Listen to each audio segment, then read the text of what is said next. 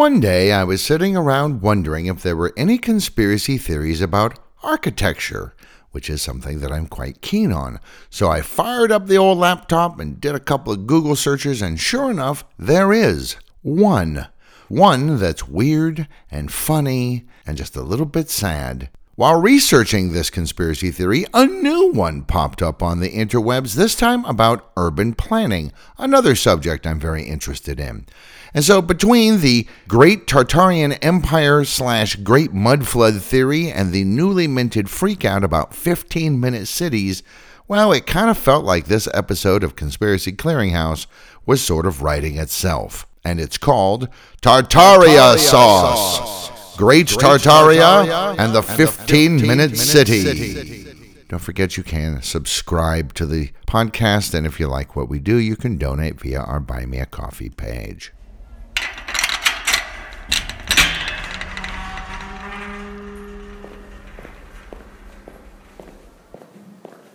You leave the world behind and enter a large chamber filled with boxes and crates as far as the eye can see. Welcome to the Conspiracy Clearinghouse,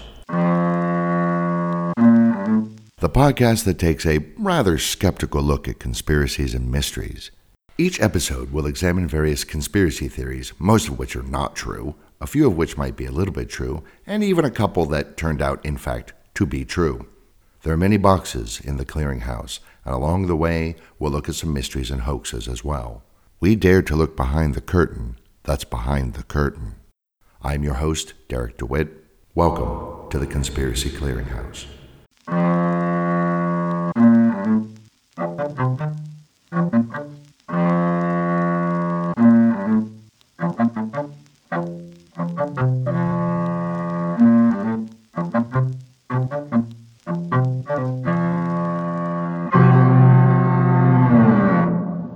Transcontinental Hustle. That's a 2010 album by polka folk gypsy punk rock band Go-Go Bordello.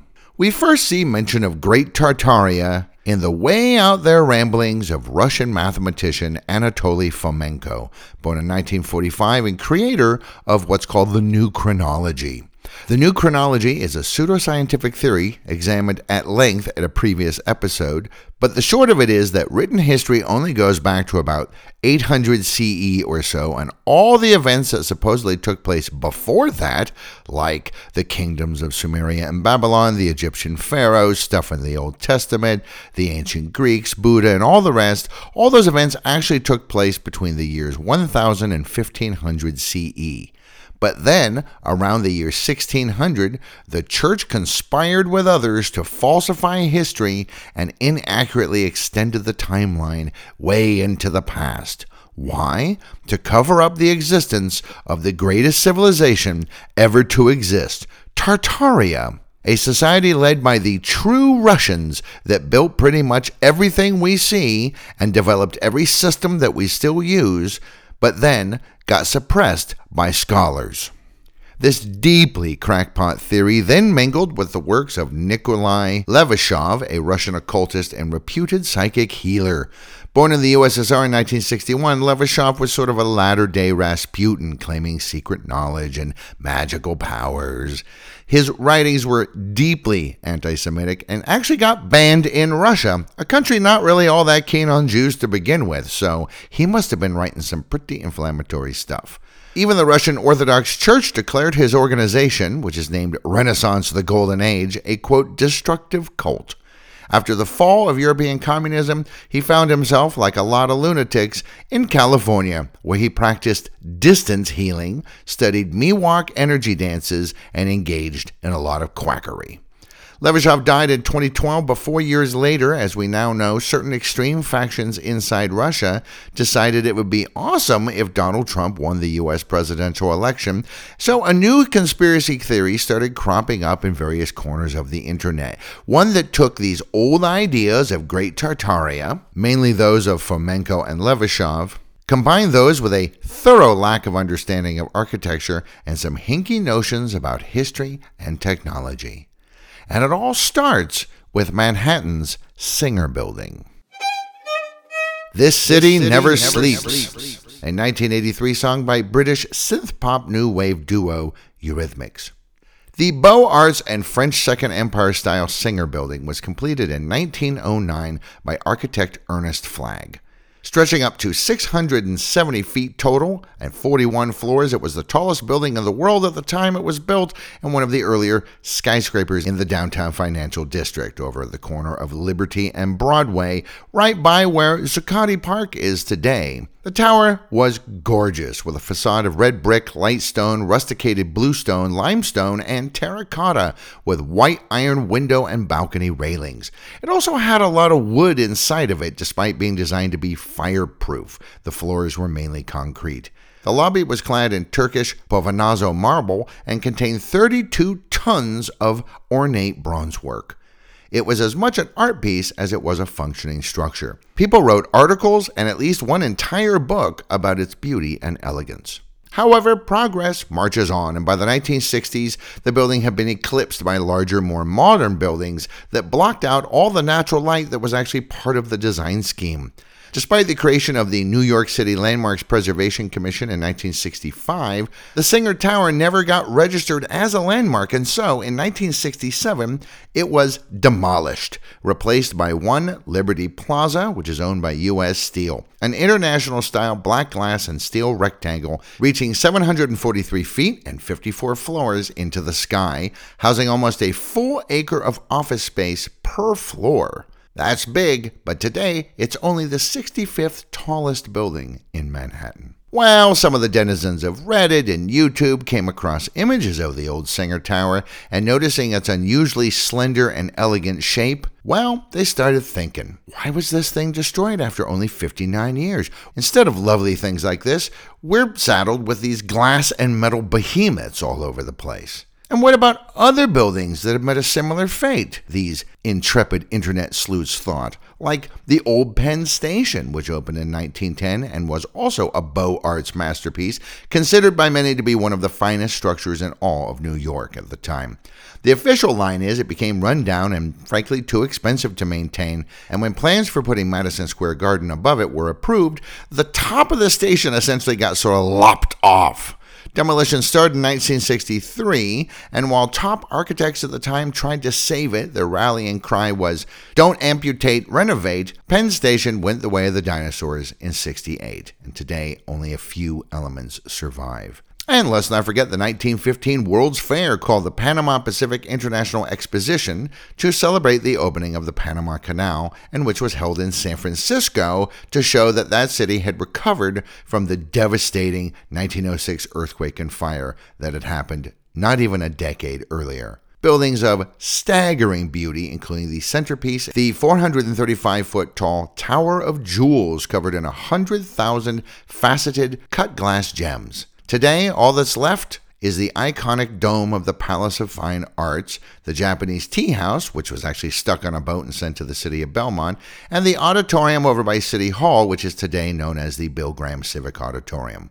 A replica of the French Pavilion at the Expo was built in Lincoln Park to house the Legion of Honor Museum. But that's kind of it. Sure, the story goes that it all fell apart since it was never intended to be permanent, and in fact the Palace of Fine Arts was in such bad repair they seriously considered tearing it down because it was becoming a danger, but then they said, nah, let's rebuild it. And so they reconstructed the whole thing using more permanent materials. Everything else, however, eventually got demolished. The same goes for the famous White City of the 1893 Chicago World's Fair, called the World's Columbian Exposition, to mark the arrival of Columbus to the New World in 1492.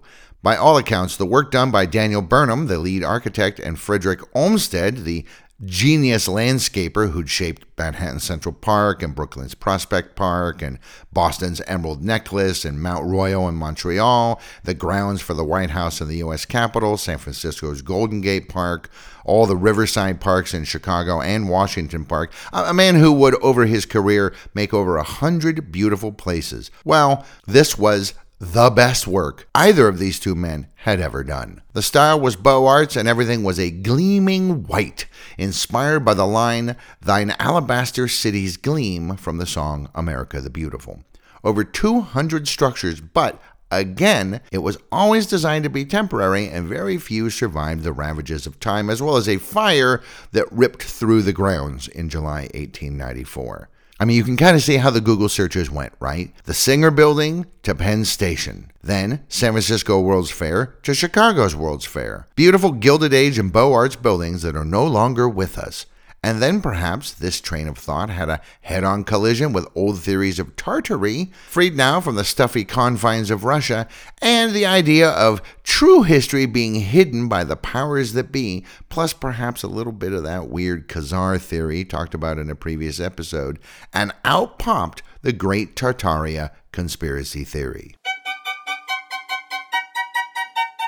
World in My Eyes, a song by synth-pop group Depeche Mode from their 1990 album Violator. In a nutshell, here's the theory. All these buildings that you can see pictures of were evidence of a sophisticated society that was once the pinnacle of achievement. But then a terrible event occurred that weakened Tartaria, as this society was known, opening the door for other lesser cultures to begin systematically wiping out all traces of its splendor. That terrible event was the Great Mud Flood. Sometime in the mid-19th century, probably, there was a massive flood of mud all over the world. The cause of this catastrophe is debated, but some adherents think it might even have been an advanced weapon of some kind, specifically targeting Tartarian remnants. But maybe it was a natural occurrence. At any rate, it happened all over the world, and many Tartarian structures were buried. The proof? Why, you can look pretty much at any old pictures of cities and you'll notice a lot of buildings look really dirty, like they had mud all over them, and you can plainly see buildings with doors half submerged or windows at ground level. Old pictures of anyone digging in a city are also said to be people not making a foundation for a new structure, but people trying to recover from the Great Mud Flood disaster. You will also note that there are very few people on the streets in many old photos. That's because there were very few people left alive at all after the terrible mud flood. Certainly the Tartarians were wiped out as a people, and those humans who remained set about getting rid of almost everything else that was left. You see, that was the true purpose of both world wars.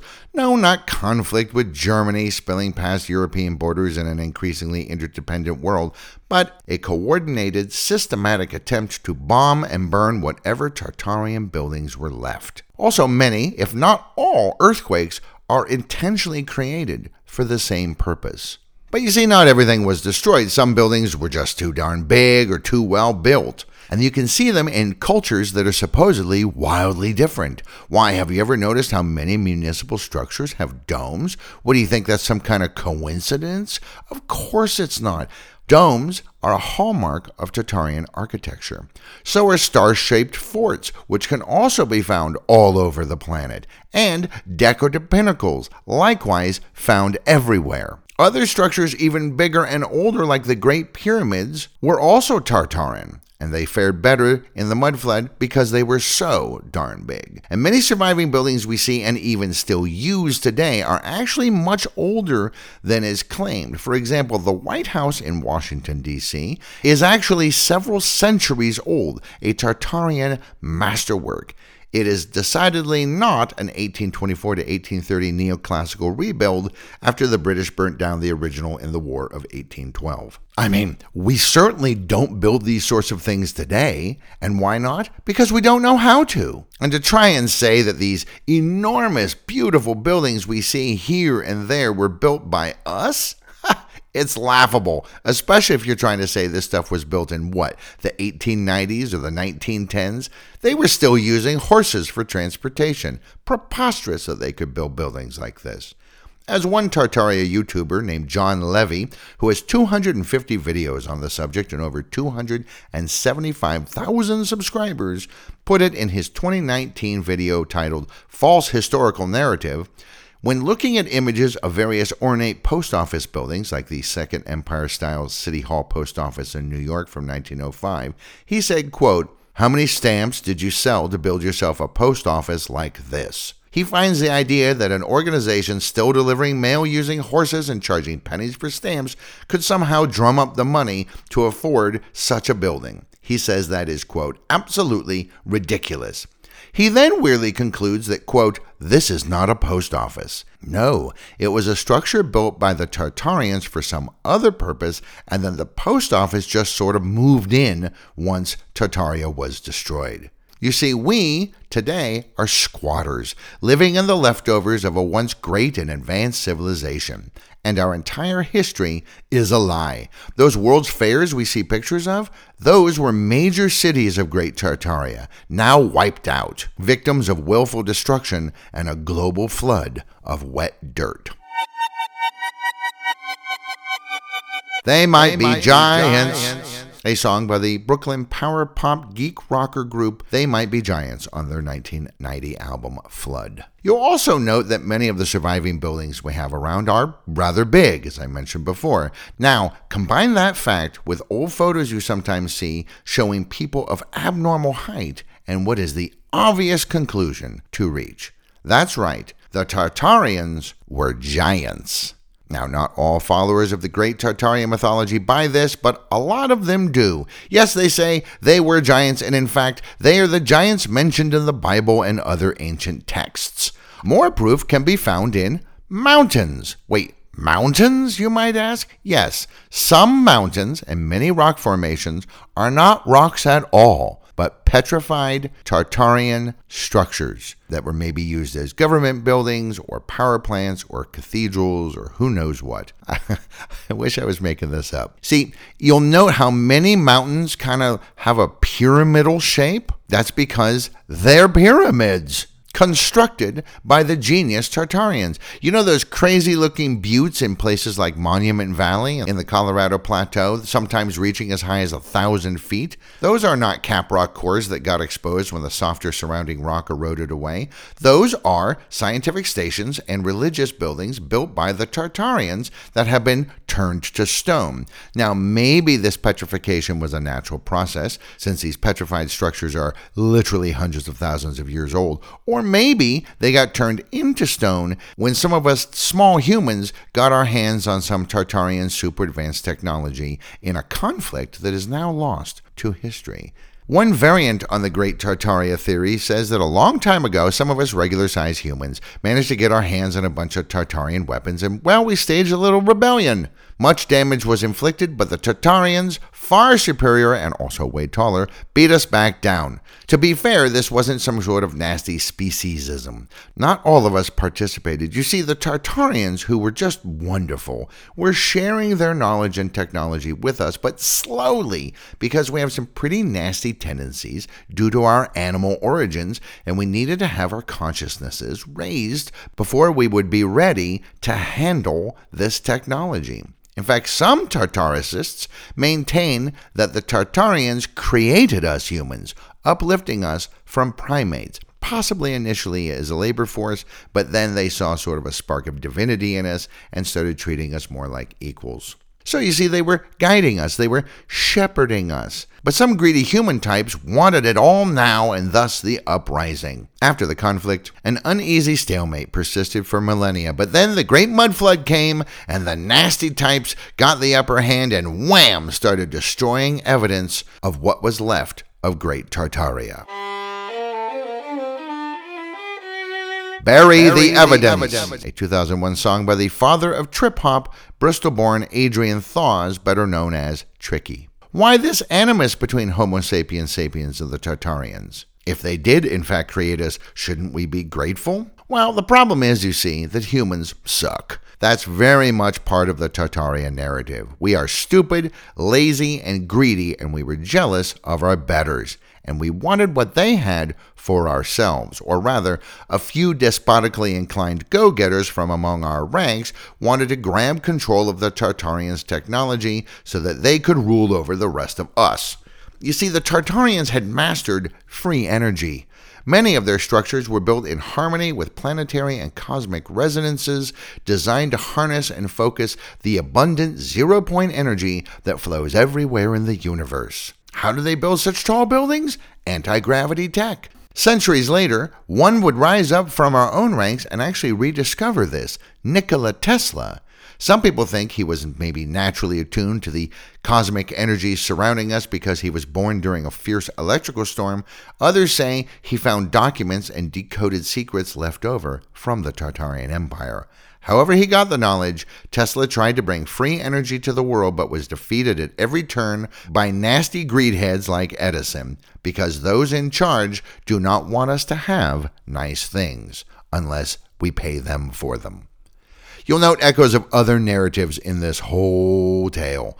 Lost great civilization destroyed? Atlantis. In a flood? Noah. Advanced beings who created us? The Anunnaki. History as we've learned it is a lie? The new chronology. Don't trust people in power, technology suppression, wainscoting, zero-point energy, Tesla, the power of crystals, the 432 Hertz conspiracy. It's all here. There's even a sort of great reset included in all this, one that happened in the past, and so it's natural to think that, hey, you know what? Maybe the nasty New World Order is planning another great reset in the future. But since the Tartarians are already gone, some of us will be the targets. As more and more people discover the Tartaria tale online, additional narratives started getting attached to it. That whole there be giants thing is really just a rebirth of quite old ideas people had when dinosaur bones were found. The first time anybody took a serious scientific look at a dinosaur bone was in 1677, and that was English naturalist Robert Plot.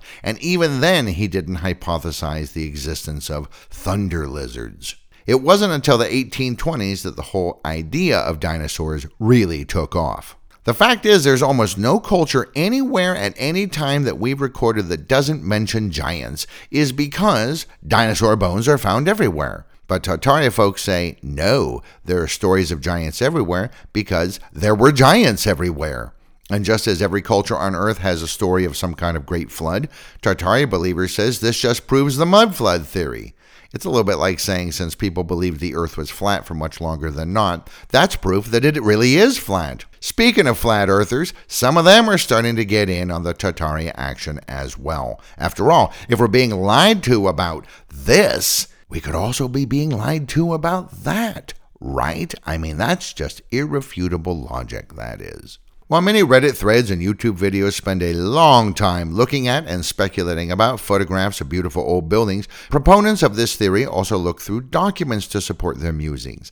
As Nathaniel Lloyd, writer and host of the rather fantastic Historical Blindness podcast, notes in his April 15, 2022 episode titled The Lost Empire of Tartaria, some Tartaria true believers have found a June 1957 CIA report, which was declassified in August 1999, titled National Cultural Development Under Communism, and Tartarian proponents think that inside this they have found absolute proof of the conspiracy.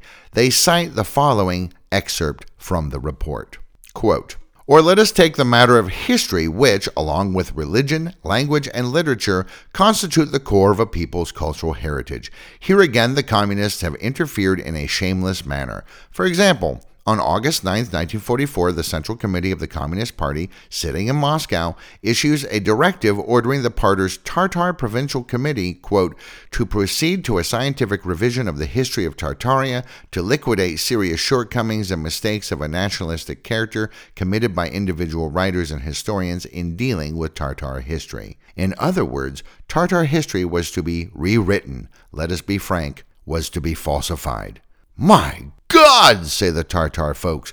The CIA is openly admitting that there was an official effort to change the history of Tartaria. Now, this excerpt appears on page 10 of the 14-page report, which is about Muslims in the USSR and the Soviet attitude towards self-determination for Muslim-majority regions under their domain, and how there had been a long-standing policy of sort of Russifying all local histories. What Tartaria conspiracy folks neglect to include in their citation is the end of that paragraph, and the end of the paragraph goes, in other words, Tartar history was to be rewritten.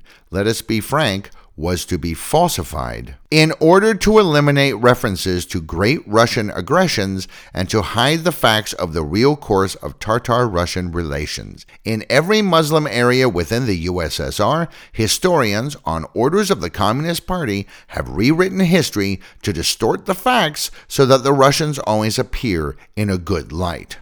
Well, now that is a very different thing than saying that there was a concerted effort by Russia to wipe out the history of a globe-spanning utopia of giants that then got irreparably weakened by a worldwide flood of mud, and that the CIA, and by extension the Americans and by extension the West, were on board with all of this. YouTuber John Levy, who was mentioned when talking about ornate post offices, said something quite telling in there among the ramblings on that video. He said, quote, I think we all knew, but I think we needed permission in some way to believe it. As writer Martin Trainer said to me in a previous episode, the conspiracists are trying to find questions or proofs to fit answers that they've already decided upon. After all, these Tartaria conspiracy people are willfully ignoring the entire tone and content of that 14-page CIA report, and even the rest of the paragraph that makes its meaning clear to anybody proficient in the English language. Like almost all conspiracy theory promoters and adherents, they are doing the research backwards.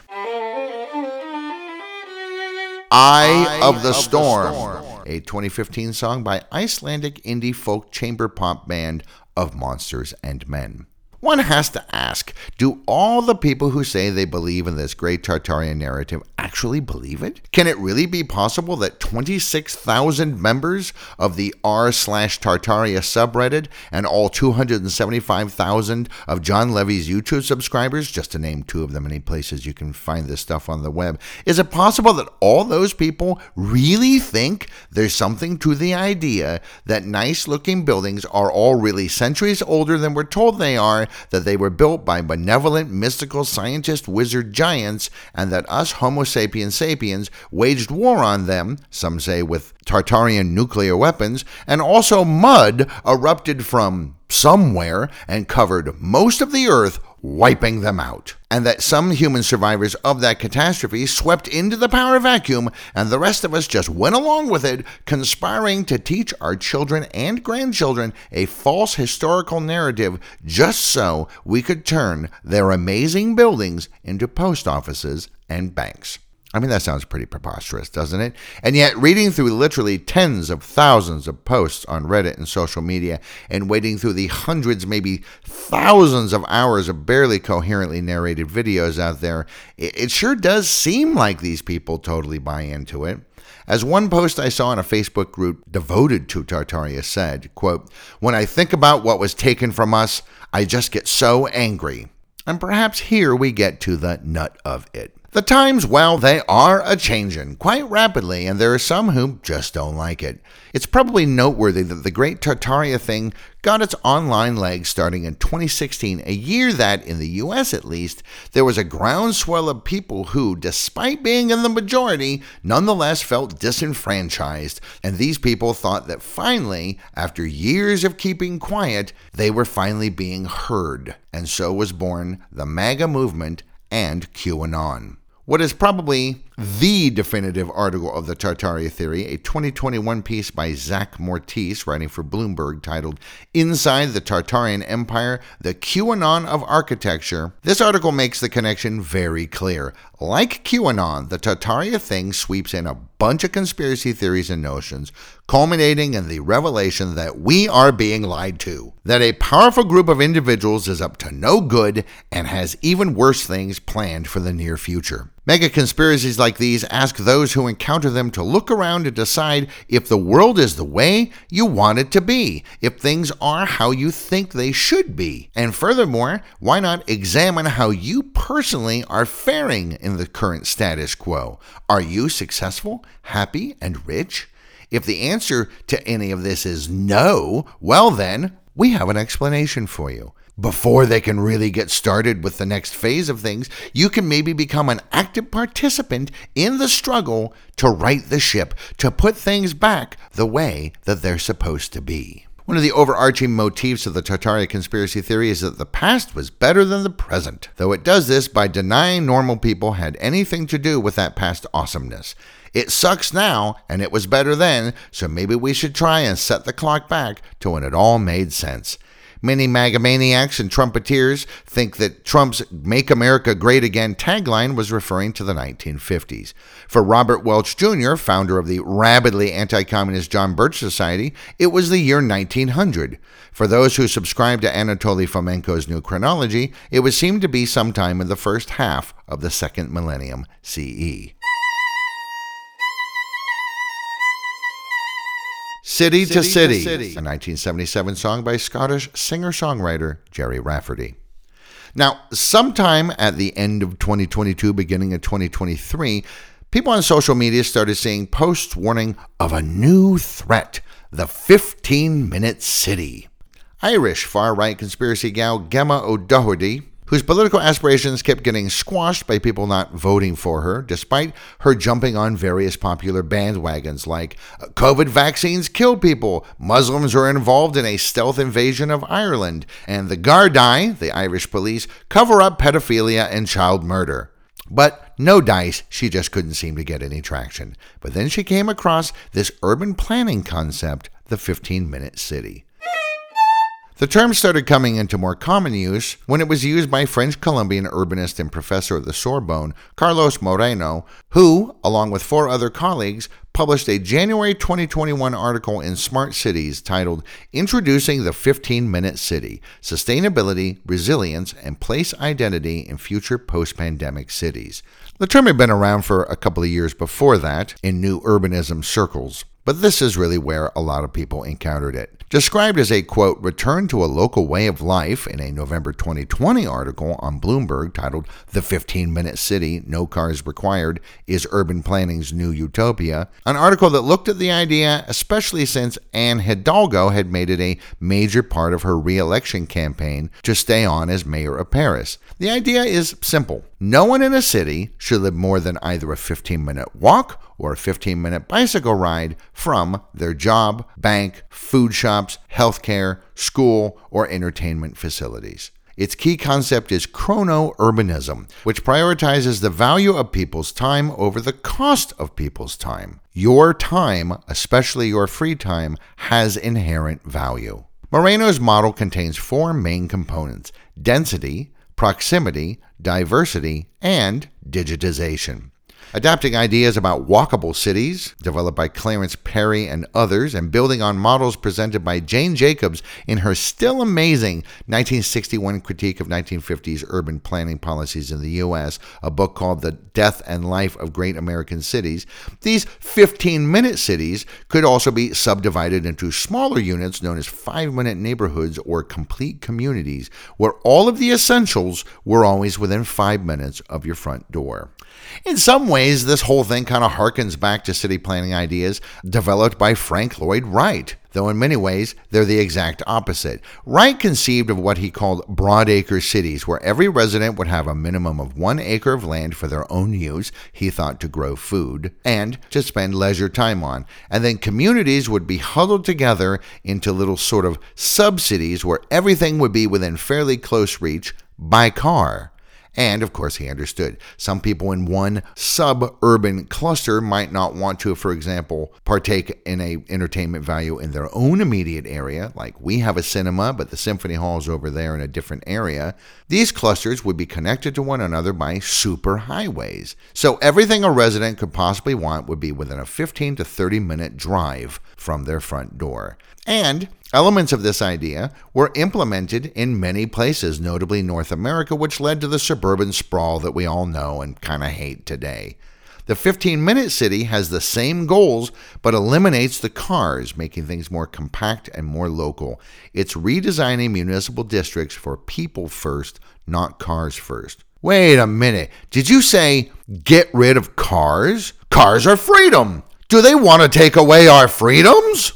Now, this argument would take hold in the U.S., where car ownership is 831 per 1,000 people, 8th highest in the world, but probably carries less weight in a country like Ireland, where it's only 535 cars per 1,000 people, making them 47th in the world. But in his paper, Moreno also referenced the C40 Cities Climate Leadership Group paper that came out in 2020 that outlined using the concept to help cities, quote, build back better. Build Back Better is one of those trigger phrases for the Agenda 21, Agenda 30 conspiracy crowd, along with the Great Reset, which was a plan developed by the World Economic Forum. All of these were talked about in a previous episode, but suffice it to say that for those in an agitated and paranoid frame of mind, these terms equate to stripping away people's freedoms and taking their stuff as part of an implementation of a new world order. And now, Gemma O'Doherty had a drum that she could beat. Deeply Dippy, a 1992 song by Right Said Fred that reached number 1 on the UK charts. In January 2023, O'Doherty started issuing dire warnings that, quote, Marxist Dublin councils were going to start locking people into their neighborhoods and maybe even their homes, deciding if and when you could leave and where you would be allowed to go. Cities would become huge prison camps and the globalist police state would have finally arrived. Now, that does sound pretty scary, and so people kind of started freaking out about this 15-minute city concept because apparently they just didn't have any real problems to deal with, so let's worry about this. In late 2022, when the English city of Oxford started thinking about implementing some 15-minute city ideas to alleviate their pretty terrible traffic problems, protests broke out. The specific proposal was a 6-month trial of 6 electronic traffic filters that would basically require private car owners to have a pass in order to drive in these 6 areas between 7 in the morning and 7 at night, and if you didn't have the pass and drove between those hours, you'd be fined £35. Passes would have been issued free for residents, and for outsiders they would be available for a small fee, and all the monies collected during this process would help the neighborhood with improvements and upkeep. Very much like how many European countries require the purchase of a low-cost sticker to stick on your windshield in order to drive on their highways. Innocuous enough and not even really that groundbreaking. But some on the far right had the bit between their teeth and ramped up the rhetoric.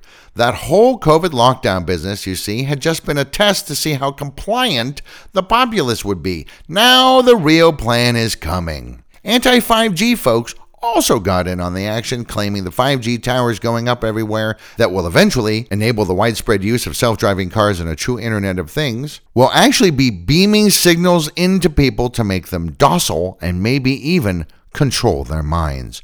One Irish group also disliked smart parking meters for some reason. Climate change deniers also saw the whole business that the planet's becoming less hospitable to human life was another lie being planted in people's minds simply to prepare them for the advent of the evil 15-minute city. And the whole thing snowballed, with many groups forming to combat this totalitarian takeover attempt. Far-right mouthpieces and rabid anti-vaxxers like Katie Hopkins, Pierce Corbyn, and Lawrence Fox showed up, as did the neo-Nazi group Patriotic Alternative, who say that all non-white people should be deported even if they were born in Britain, and all gay people are pedophiles. And the two brothers who make up the 1990s musical group Right Said Fred also showed up because apparently they have now become conspiracy theorists. One organization called Not Our Future sent around leaflets telling people that they were being used as guinea pigs in a far-reaching experiment in population control, and that the UN was behind the climate change hoax and part of the Great Plot. Some said that once people were corralled into these smaller urban neighborhoods, the microchips hiding inside the COVID-19 vaccines would be activated, allowing dark overseers to track their every move and maybe even control your body. Other groups used loaded terminology, calling neighborhoods where people could get a coffee, go to their office, visit an art gallery, get their eyes checked, and see a movie, all within a 15-minute walk or bike ride from their home. These got termed prison camps, smart city prisons, open-air prisons, digital gulags, and Nazi 15-minute districts. Wow, that's pretty scary, and such a dire threat needs a proportionate response. So, of course, naturally, next came the death threats. Party at Ground Zero. That's a 1990 song by American ska punk band Fishbone. Oxford City Councillors started getting hassled by people lurking outside their offices. Comments on social media became increasingly hostile. City and county officials started getting nasty emails, and anonymous phone calls started flooding in, making threats of bodily harm and even death. At one protest in February 2023, 2,000 people took part, including a young girl who was clearly reading a speech her mother had written for her. Things heated up and there were scuffles, and 5 people got arrested for protesting something that is not happening and is never going to happen, but they protested anyway, and then they got violent about it. This whole thing is being encouraged, coordinated, and sometimes even funded by far-right groups. The phrase climate lockdown, which actually has no real meaning at all, is trending among the true believers. Other climate deniers have taken it up as a rallying call, and even Fox News has started just asking questions about a nefarious scheme to lock people into their homes forever. And naturally, Jordan Peterson has weighed in with his half-baked notions, pushing the idea that you'll only be allowed to drive somewhere if you get permission from, quote, idiot tyrannical bureaucrats. What a genius. Most people don't really spend a lot of time thinking about their city or their neighborhood from a planning perspective, so they naturally wondered if this whole 15-minute thing meant that they would no longer be able to travel more than 15 minutes from their homes. They hear this historical rhetoric and, well, they start to wonder. And so now people in local government have to spend a good chunk of their time issuing statements that say, no, this is not the case. It's about making the city better for you, the residents, giving you more options closer to your home so that you don't always have to default to using a car for every little thing that you want to do, because we're reprioritizing your time as having intrinsic value. Some supporters of the 15-minute idea point out the concept had actually been around in some form or another for quite a while, and that other cities had instituted something similar in the past. And look at those places. Those citizens aren't being locked into anything. The city of Portland, Oregon implemented what they called 20-minute cities way back in 2012, and more than 10 years later, tangible benefits are reported by both the city and the residents. As one clear example of how this simple idea can have long-reaching effects, consider Manhattan's Times Square. The famous monument to commercialization has been long hostile to pedestrians. New York Mayor Bloomberg had Danish architect Jan Gehl and his team come out and take a look at the space to see if it could be improved. Gehl has a long history of humanizing shared spaces by putting emphasis on how the space is actually used. So he and his people hung out on Times Square for a while and simply counted the number of people who entered the area, how many of them came in cars, and how many of them came on foot or by bicycle.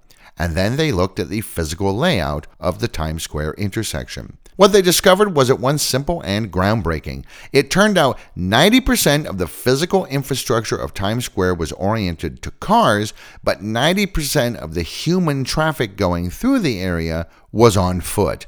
Like the whole thing was topsy-turvy.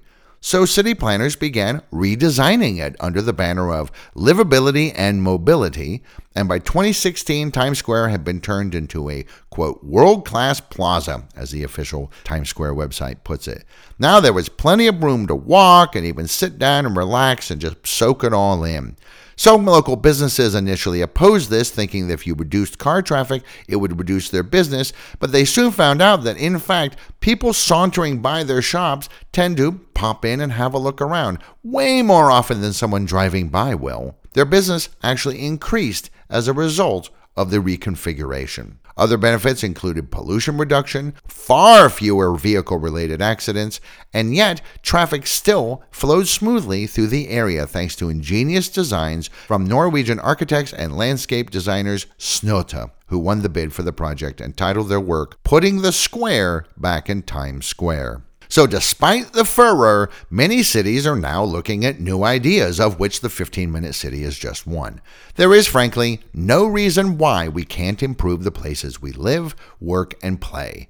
In fact, it would be perverse not to, simply because some people have decided they don't want any more change of any kind in any area of their lives at all and would like to freeze things in amber as they are, or maybe set the clock back to how they were in the past when things were simpler and lock that in. Yet for all the noise these reactionaries make, they don't really have a ton of power, and many places are looking forward, not backwards. London's Department for Transport is focusing on making the British capital much more pedestrian and bike-friendly in what they're terming a, quote, gear change.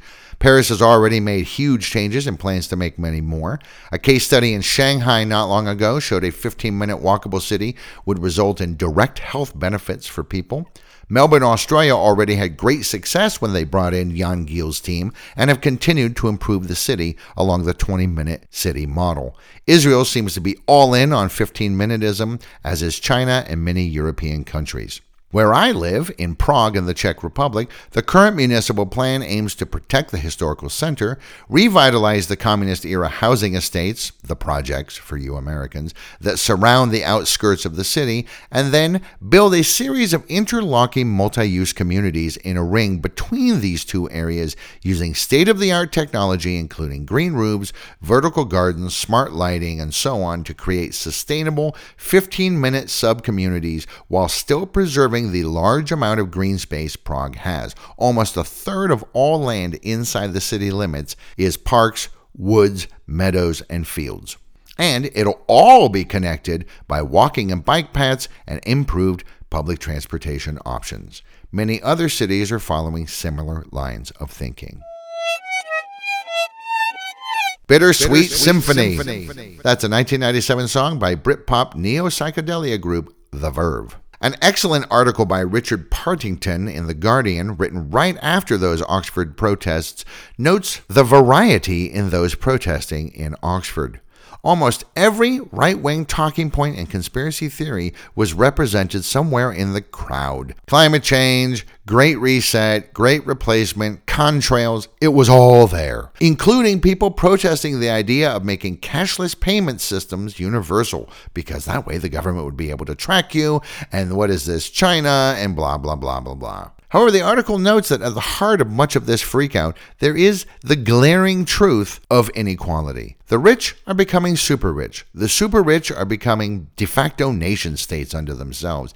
And yet for most of us, our standard of living has either barely changed at all or has degraded. But rather than address these problems head on, some politicians are taking the easier, cheaper way out, pushing nonsensical narratives and conspiracy theories in lieu of concrete policies, because that's all they need, they think, to get votes. Such glaring inequality in society breeds resentment.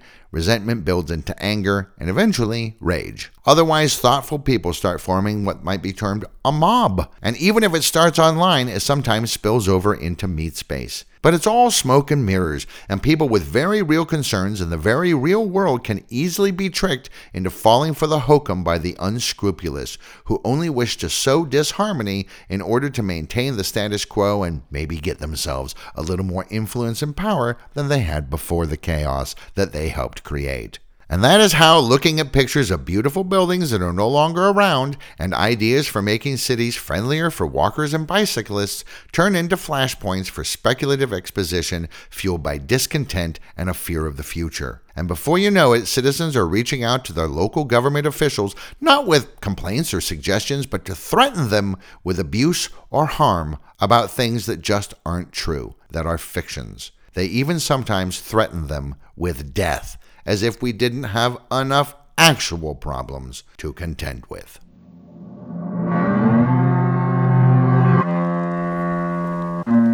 Thank you for visiting The Conspiracy Clearinghouse. We're closing now, but we'll open another crate in the next episode. Until then, thank you for listening.